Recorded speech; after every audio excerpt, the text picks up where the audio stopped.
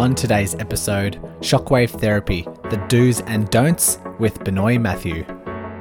Welcome to the Run Smarter podcast, the podcast helping you overcome your current and future running injuries by educating and transforming you into a healthier, stronger, smarter runner. If you're like me, running is life, but more often than not, injuries disrupt this lifestyle. And once you are injured, you're looking for answers and met with bad advice and conflicting messages circulating the running community. The world shouldn't be like this. You deserve to run injury-free and have access to the right information. That's why I've made it my mission to bring clarity and control to every runner.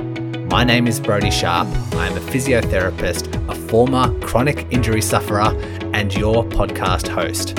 I am excited that you have found this podcast and by default become the Run Smarter Scholar. So let's work together to overcome your injury, restore your confidence, and start spreading the right information back into your running community. So let's begin today's lesson.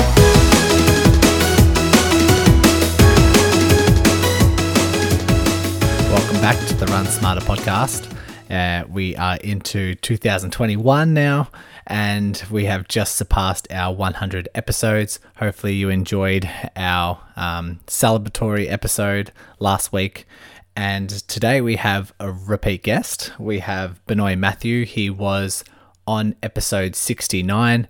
He was talking all about lateral hip pain and glute strengthening, but he wears a few caps, one of them being he teaches a lot of shockwave therapy to clinicians. He's been doing it for quite a long time now. I have his bio, 1 second. So Benoy Mathew is an advanced practice physio, a sonographer, and teaches shockwave. He's done so for the last 4 or 5 years, and he has a special interest in hip, groin, and running injuries.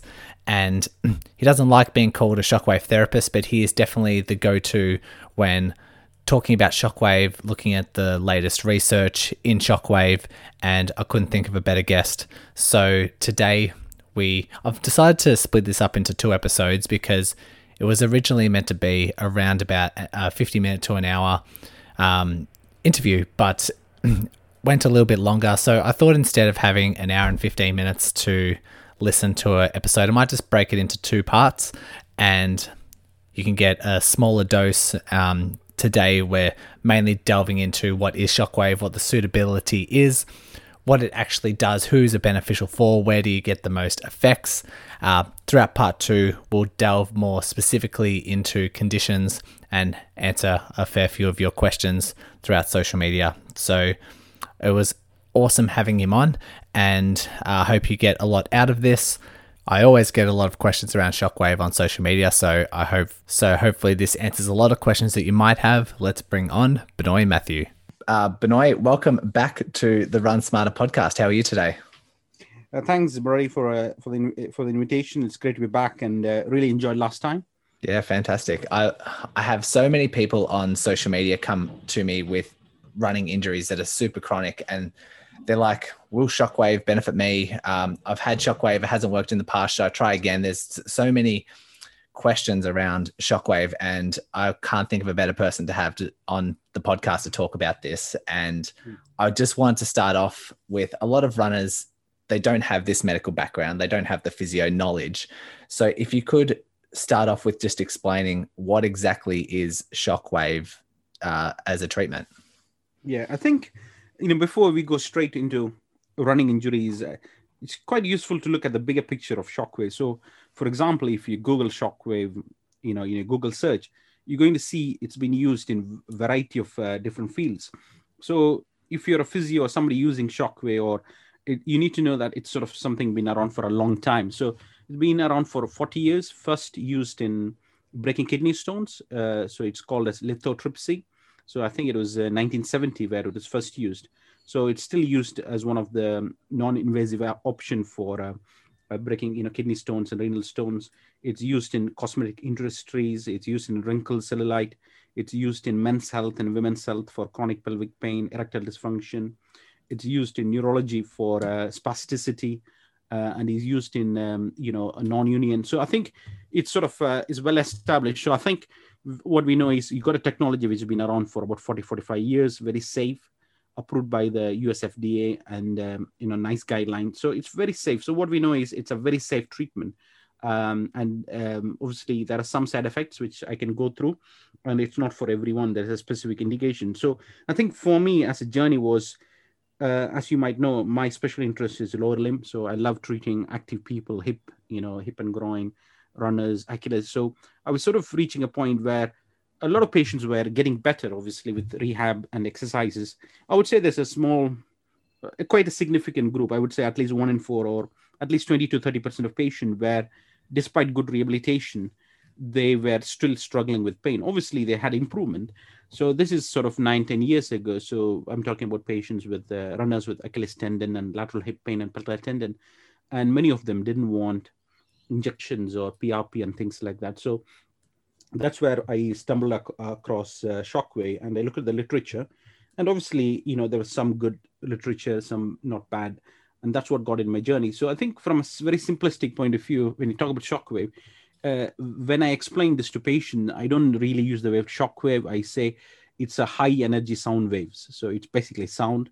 It doesn't have any magnetism or medications or anything else. It's just high energy sound waves. So if you look at, just to compare it for ultrasound, the peak pressure of shockwave is at least 1,000 times more powerful than ultrasound. So you could use ultrasound on somebody for 15 hours, but what you can do that in 15 hours, you can deliver that in like 1 minute, much quicker. So it's a very powerful high energy, and it's naturally found in nature. Like when you have thunder, in physics, it's called as sonic booms.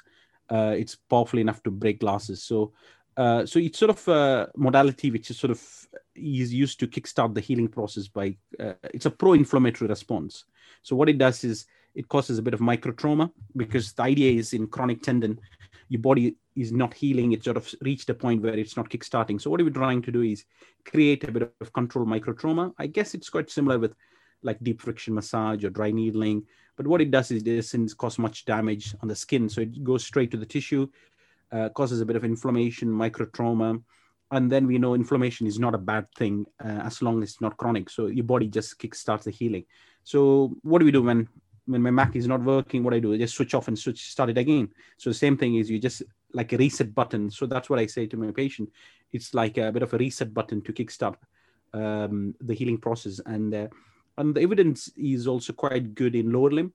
And if you're somebody like me who's I've been using it for 8-9 years and been teaching for the last 4 years, you would quickly realize that it's very good in lower limb, but I'm not very impressed with the results in upper limb. So I would say in tennis elbow and shoulder, I would say it's not something you're going to miss, but definitely in lower limb.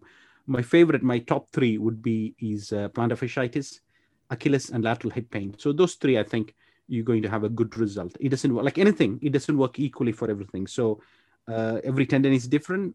Tennis elbow is different from Achilles. Upper limb is different from lower limb. So for lower limb tendon, which what I see with runners, it's a good, right from the beginning, when I teach courses, I make it very clear.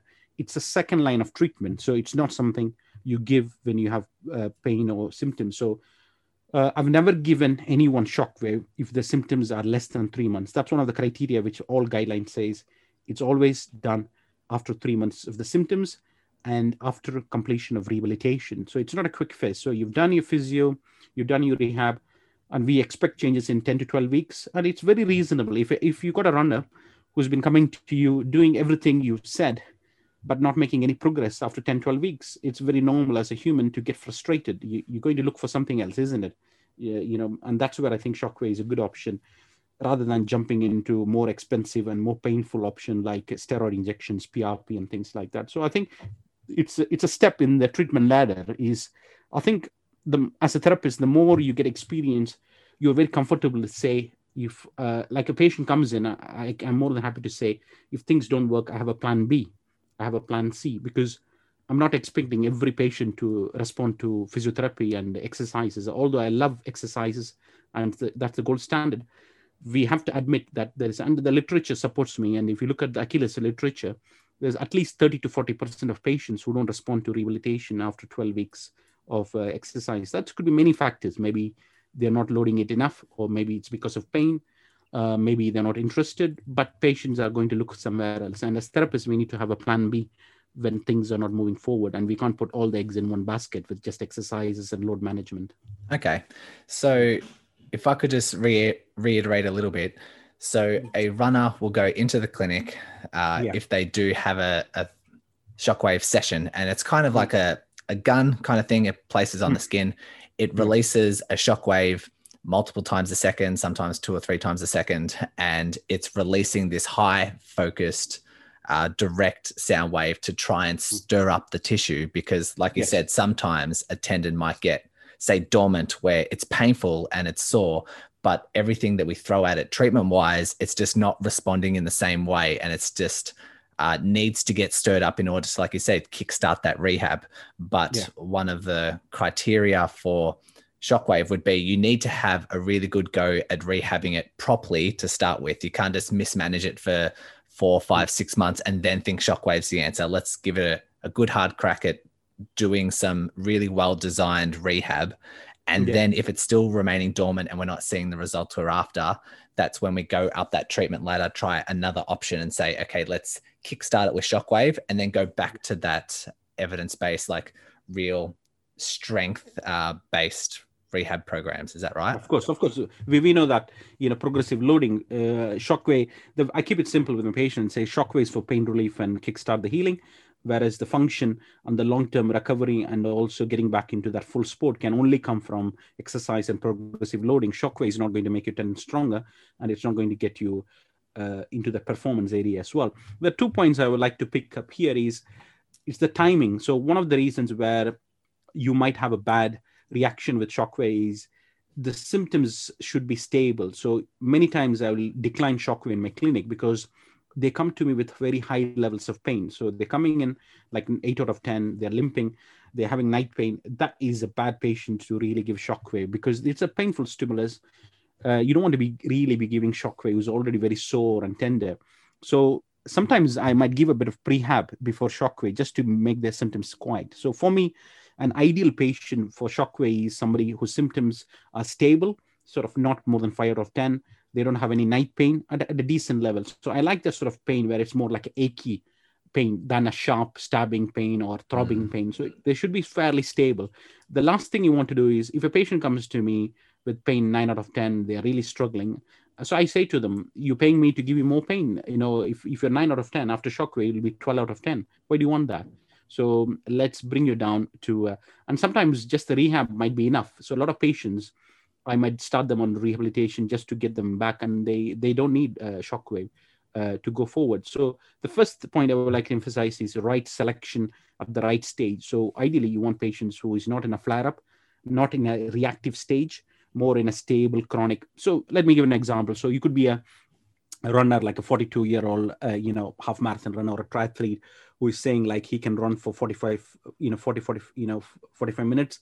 But after 30, 35 minutes, it starts aching and it's a bit more sore the next day, or it's more painful when he starts doing speed work. So that would be a perfect candidate for Shockwave, where it's not too sore, you can push hard. And the second thing is, if you start giving Shockwave and it's too sore, you get a bad flare-up, and then people say Shockwave doesn't work. It's not because of Shockwave, because you didn't choose the right period to give Shockwave.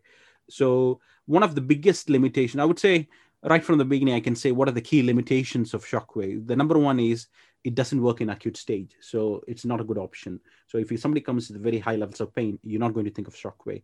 And the second major limitation of Shockwave is it doesn't work if the pain is diffuse.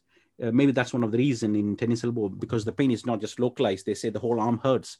So the more focused the pain is, the more likely you'll have Shockwave. So it's, again, picking the right tool based on your clinical findings. And a lot of times I'm seeing Shockwave used as a massage tool everywhere. It's a very powerful tool, but again, you need to pick your patient. So as long as they're stable, they're chronic, and they're willing for the rehabilitation, then you might have a good success. If you're going to throw in anyone. So I get a lot of patients who are disappointed once they buy the machine because they think it's going to fix everything, because the human body is more complex than that.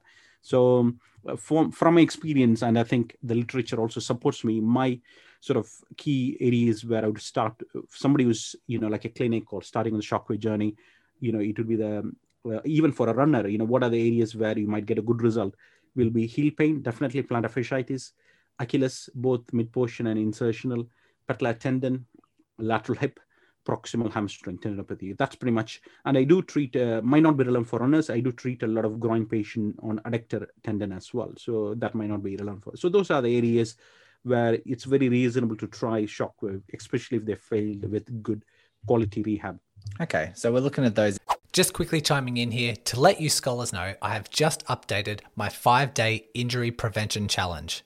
This is 1 email per day for 5 days, learning new concepts and diving into the science on how you can reduce your risk of injury. The sign up link is in the show notes, so fill in your details and I'll be waiting for you in email number 1 tomorrow. Areas that you listed, and we're looking for a kind of low level, achy, high functioning yes. candidate who might be more suitable. So those who will respond less favorably or have a less likelihood of recovery would be those who come in with high levels of pain, just walking around, at an 8 or a 9, because like you said, that shockwave therapy is designed to irritate things, and we can't irritate something that's already a 9 out of 10. It's not going to respond too well. Or someone who's very acute, someone who's really flared it up over the past week or so, and it hasn't necessarily settled down just yet, and haven't probably sorted out other options that might be more effective. Yeah, perfect. That's exactly. So it's not a quick fix. So I never give Shockwave to a patient. On the other side, it's really bad practice to give Shockwave before, in my opinion, before a race, because I'll give an example. So I had this 42-year female runner who had a nagging Achilles tendon, not a surprise there. And she had a big event and she had Shockwave because I never give Shockwave before an event for at least 8 to 10 weeks, because the problem with Shockwave is it can numb the pain and you overdo it. So she had Shockwave. Obviously, she had a good result. And then she did the marathon or half marathon well. And after 3 weeks, because she didn't have a pain, she overdid it, and she had a massive grade 3 rupture of the medial gastroc. Luckily, it was not the Achilles. So, and she couldn't run for 10 months. So that is a great example where trying to use it as a quick fix. Sometimes pain is not a bad thing because it protects you from overdoing it, because your body doesn't want you to exceed that speed limit. So using it as a quick fix before an event is not a clever idea. I see this all the time. People try to want to do an event 2 weeks or 1 week before, and they want to have a Shockwave. Obviously, it might reduce your pain, but the tissue capacity is not improved. You can't improve a tendon in 1 week or 2 weeks. And you're just masking the symptoms and you're just asking for trouble. So I've never given anyone like before an event, at least you need 8 to 10 weeks before you can make a difference. Okay. And I think that's a really nice segue into talking about the dosage of Shockwave. And before we started recording, you did mention that you see a lot of cases where Shockwave is underutilized and then sometimes it's overutilized, and we need to try and find that therapeutic sweet spot. So can you enlighten us on this topic? Yeah, so I think it's, this, if you look at most trials, what we know is there's a sweet spot. Like, we can't put humans exactly one number. We know that it's a range. Most things have a range. And what we know is the minimum dosage is 3 sessions. So I've seen some clinics offer just 1 session, 2 sessions, and that doesn't really do anyone any good, because the effect of Shockwave is cumulative. You need minimum of 3 to make any difference. So the way I give an example to my patient is, it's like a course of antibiotics. If your GP has given you 7 days of antibiotics, you're not going to stop after day 3 just because you feel great. You need to complete the whole thing. And what we know with Shockwave is you don't make or break with 1 session. The thing takes at least 3 sessions. So if you're going to have Shockwave for any part of the body, the minimum dosage is 3. And what we also know is we hit a ceiling effect after 5 or 6. So I've not seen any good study where it's beyond 6. So for me, I think I sort of keep it between that range, between 3 to 6, 3 to 5 is pretty much your normal range. So ideally, you don't want to be giving less than that.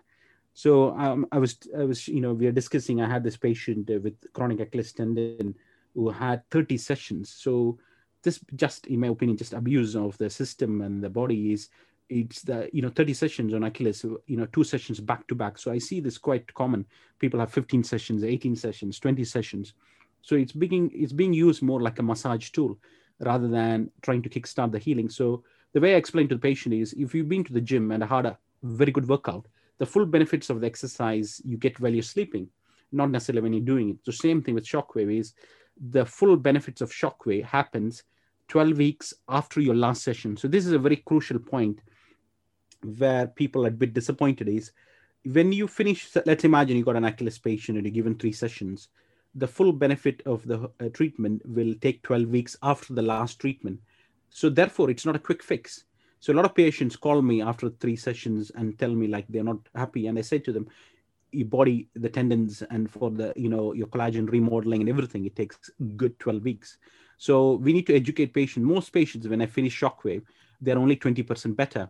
So, and then you need to start loading them. So the way when I give Shockwave with my patients, the way I say to them is 3 plus 12. What I mean by that is 3 weeks. You give once a week. So 3 weeks of Shockwave plus 12 weeks of rehab. And if you're not happy with that, then I would suggest not to do it. So it's never 3 plus 0. It's always 3 plus 12. So 3 weeks or 5 weeks of Shockwave plus 12 weeks of graded loading program. And that could be one of the main reasons where I get great results. For me, I think it's a facilitator, a tool to reduce the pain and start loading them so they're going to get the full benefit. So regarding the dosage, anywhere from 3 to 5. So how do I decide whether to go 5 or 6? I keep a very simple rule is if your symptoms are very chronic, suppose, let's have an example, like you have a runner who had plantar fasciitis for 4 months, and you get another runner who had plantar fasciitis for 2 years. The one who had it for more than a year is more likely to need more. So I keep it quite simple. It's not really based by science. This is based purely by my experience. I tend to give more for patients where the symptoms are more than 1 year because I feel they need a bit more. But I've never given anyone more than 6 maximum. So that sort of is my limit. And I don't feel if a patient has not responded in that 5 or 6, in my opinion, you're wasting your time with Shockwave. Either the diagnosis is not right. So if a patient is not responding, that might be a good point to raise here. If a patient is not responding to Shockwave, it's usually because of 3 reasons. One is the diagnosis is not right. So a typical example would be, I've seen a lot of runners with plantar fasciitis have Shockwave not improving because they have calcaneal bone stress reaction. It's a bone marrow edema. It's not plantar fasciitis. So they're having a lot of swelling because you see that in ultramarathon. So if things are not improving, it might be useful to get a diagnosis. That's number one. The number 2 reason things don't improve is because they are not given at the right stage. They have been given too sore. They're already very sore. So you make them worse by giving them Shockwave. And the third and the most important thing is they have not the rehab. They didn't have the rehab for 12 weeks after. So for me, the Shockwave is a part of the package, trying to get that tissue healing and then getting it stronger by your normal thing. So it doesn't replace anything what you've done. It just, because if you're given Shockwave, it's very quick. It just takes 3 minutes. So for me, it's a very simple tool. You just give it for 3 minutes and then you do everything else you're doing. So it doesn't change your management massively, but it's a quick add-on just to kickstart the healing and then to get things going.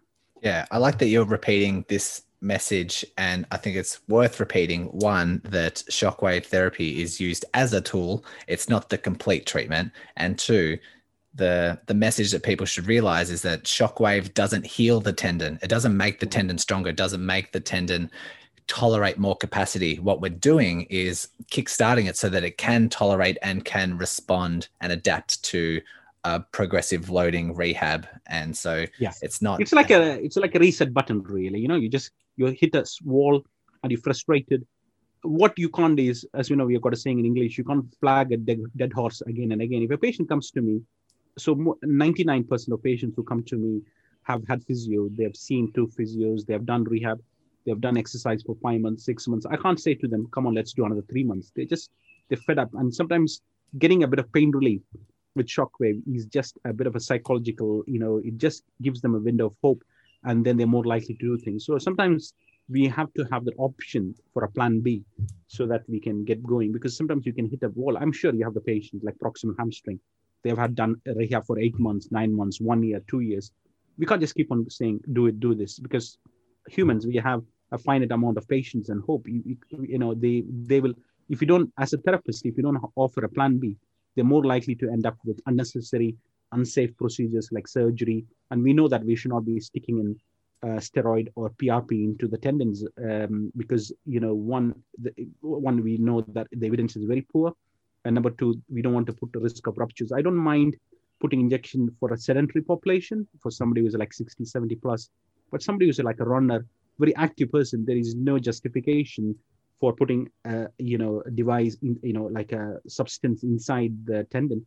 unless you've exhausted all options and they know the consequences, like, ruptures and things like that. So for me, if you're done physio, good rehab, 3 6 months, if you finish Shockwave, then if you're still struggling, maybe there might be a role for surgery and injection, but that should come last, because you can never undo surgery. Whereas if Shockwave works, it works. It doesn't work, it doesn't work. That's it. You're not going to lose anything by that. And like you said, you're going through that treatment ladder, and Shockwave is somewhere on that ladder, and it's somewhat low down on the ladder because, like you said, there's no risks. Well, there's not a lot of risks because you're not damaging any tissue, as in if we were to get injections or if we were to have surgery, there's a whole lot of risks associated with it. That's why it'd be higher up on the ladder. One of the questions and you can't undo surgery and you can't undo injection. What is done is done. Whereas, the worst thing which can happen is Shockwaves, it doesn't work, or you might have a flare up for 2 weeks. Patients are okay with that. So as long as, it's a very low risk modality. And as I said, it's used in medicine for kidneys, it's used in the heart, it's used even in very sensitive structure for erectile dysfunction, a different type of thing called a focus shockwave for men's health.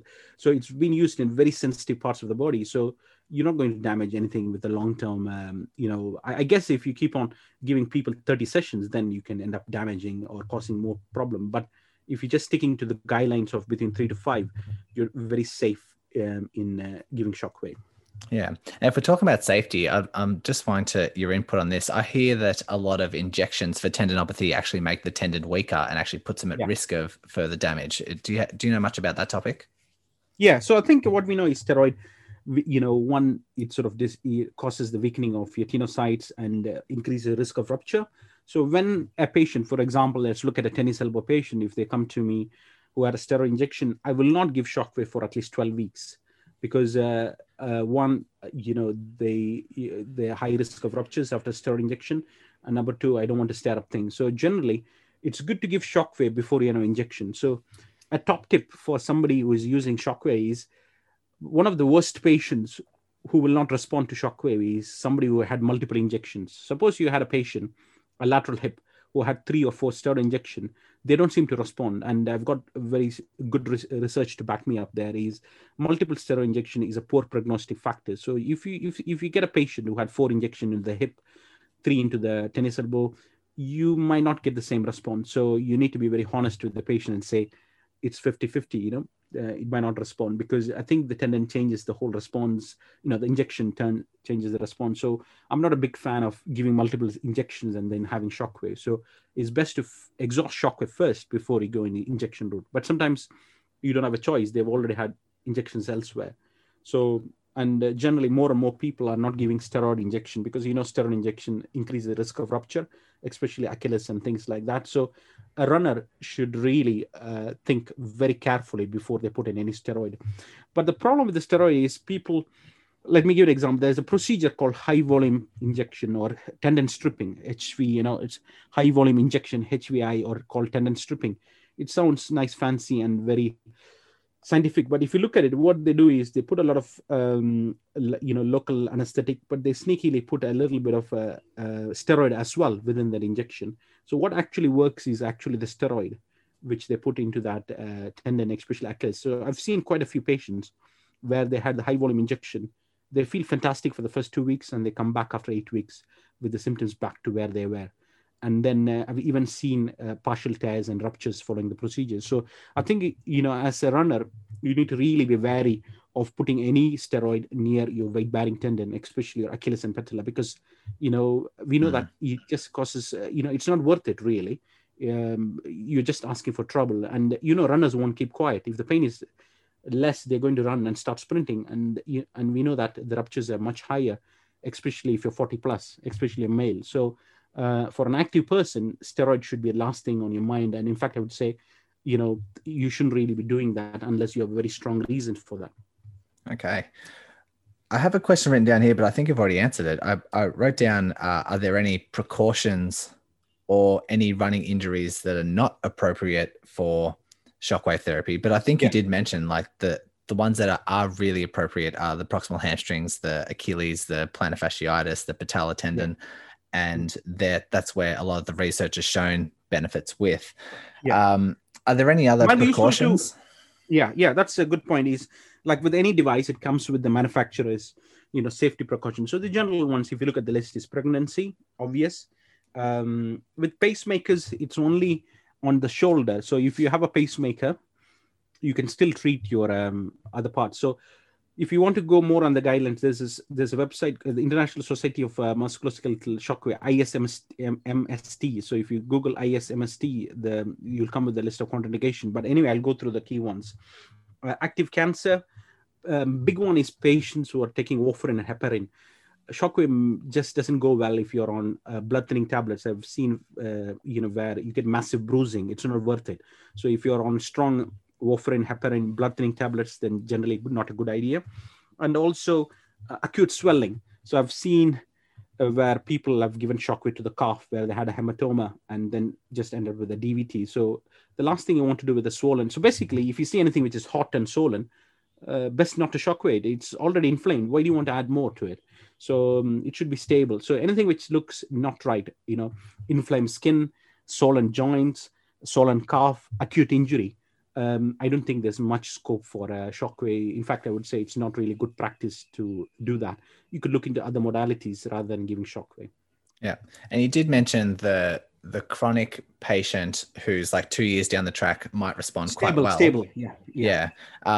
Is there a stage where a particular client is very chronic? Are we talking like 5 years plus that are demonstrating certain characteristics that you think might not be appropriate for Shockwave?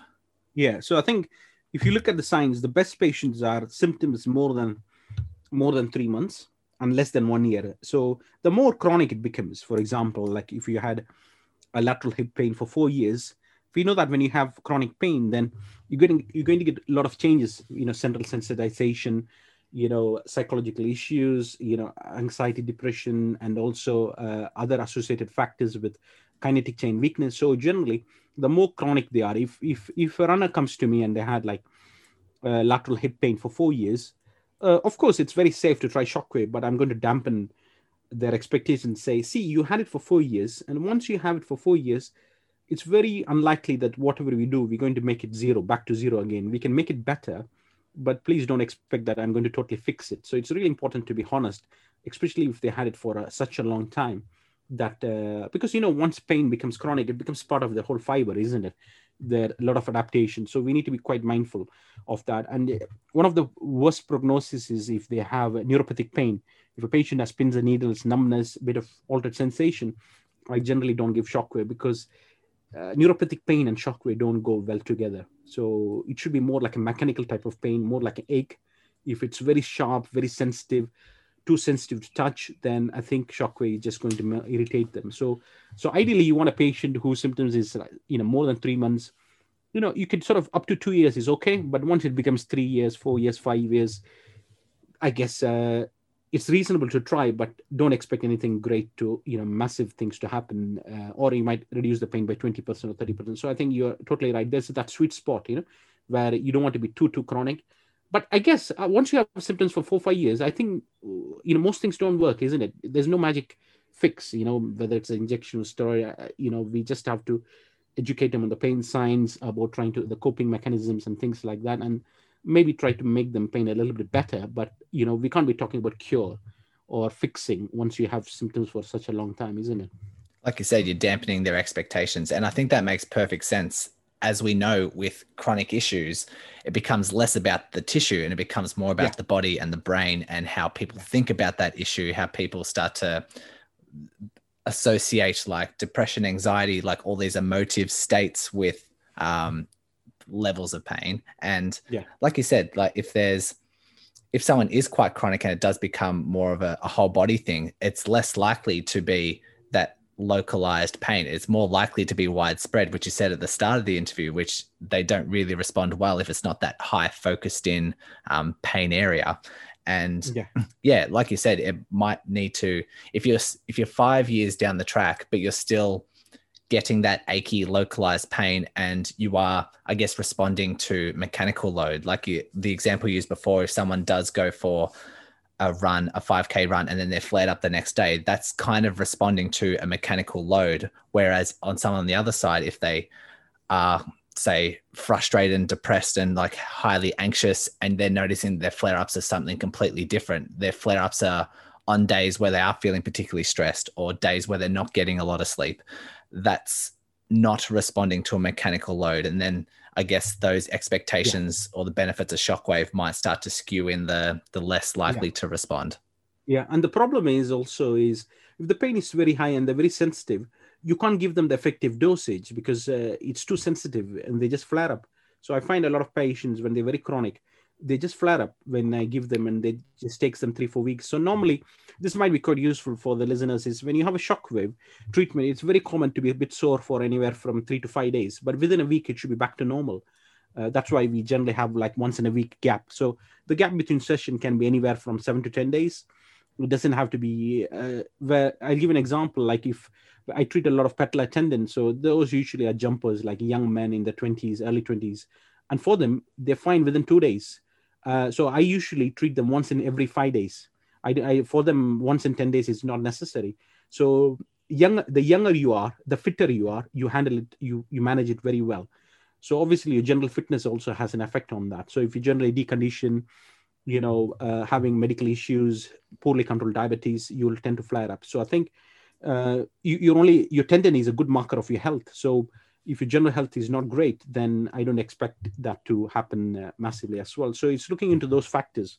And if it's very diffuse pain, poor sleep, other factors, then the last thing you want to do is give a Shockwave treatment, just make flare-up things. So the more and more I get experience, I'm more confident to say no to patients. I would say at least 30 to 40% of patients who come to me for Shockwave, I decline them because they come to me too late, or it's not appropriate, or they're quite weak. So for example, like, I give you a case of where I treat on the NHS, where I get a bit of deconditioned patients. So if they come to my clinic, they're struggling, they can't even do like 10 or 12 calf raises, I won't give Shockwave.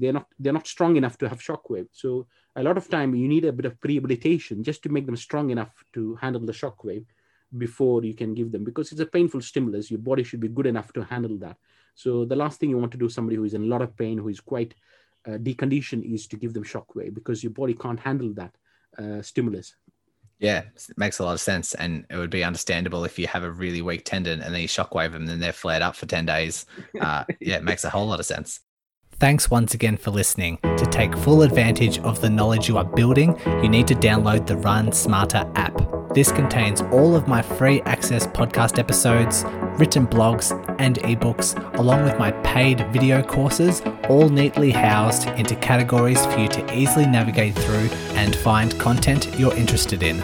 Also, be sure to check out the show notes for links to the podcast Facebook group and links to learn more about becoming a podcast patron, who contribute $5 per month to get Inner Circle VIP access, including an invitation into the exclusive patron Facebook group and a complete back catalogue of patron-only podcast episodes, which you can access within the app. Also on the app, you can even find a link that takes you to my online physio clinic, where I assess and treat runners from all over the world, so I can be on standby if you ever need one-on-one physiotherapy assistance. Once again, thank you for listening and becoming a Run Smarter scholar. And remember, knowledge is power.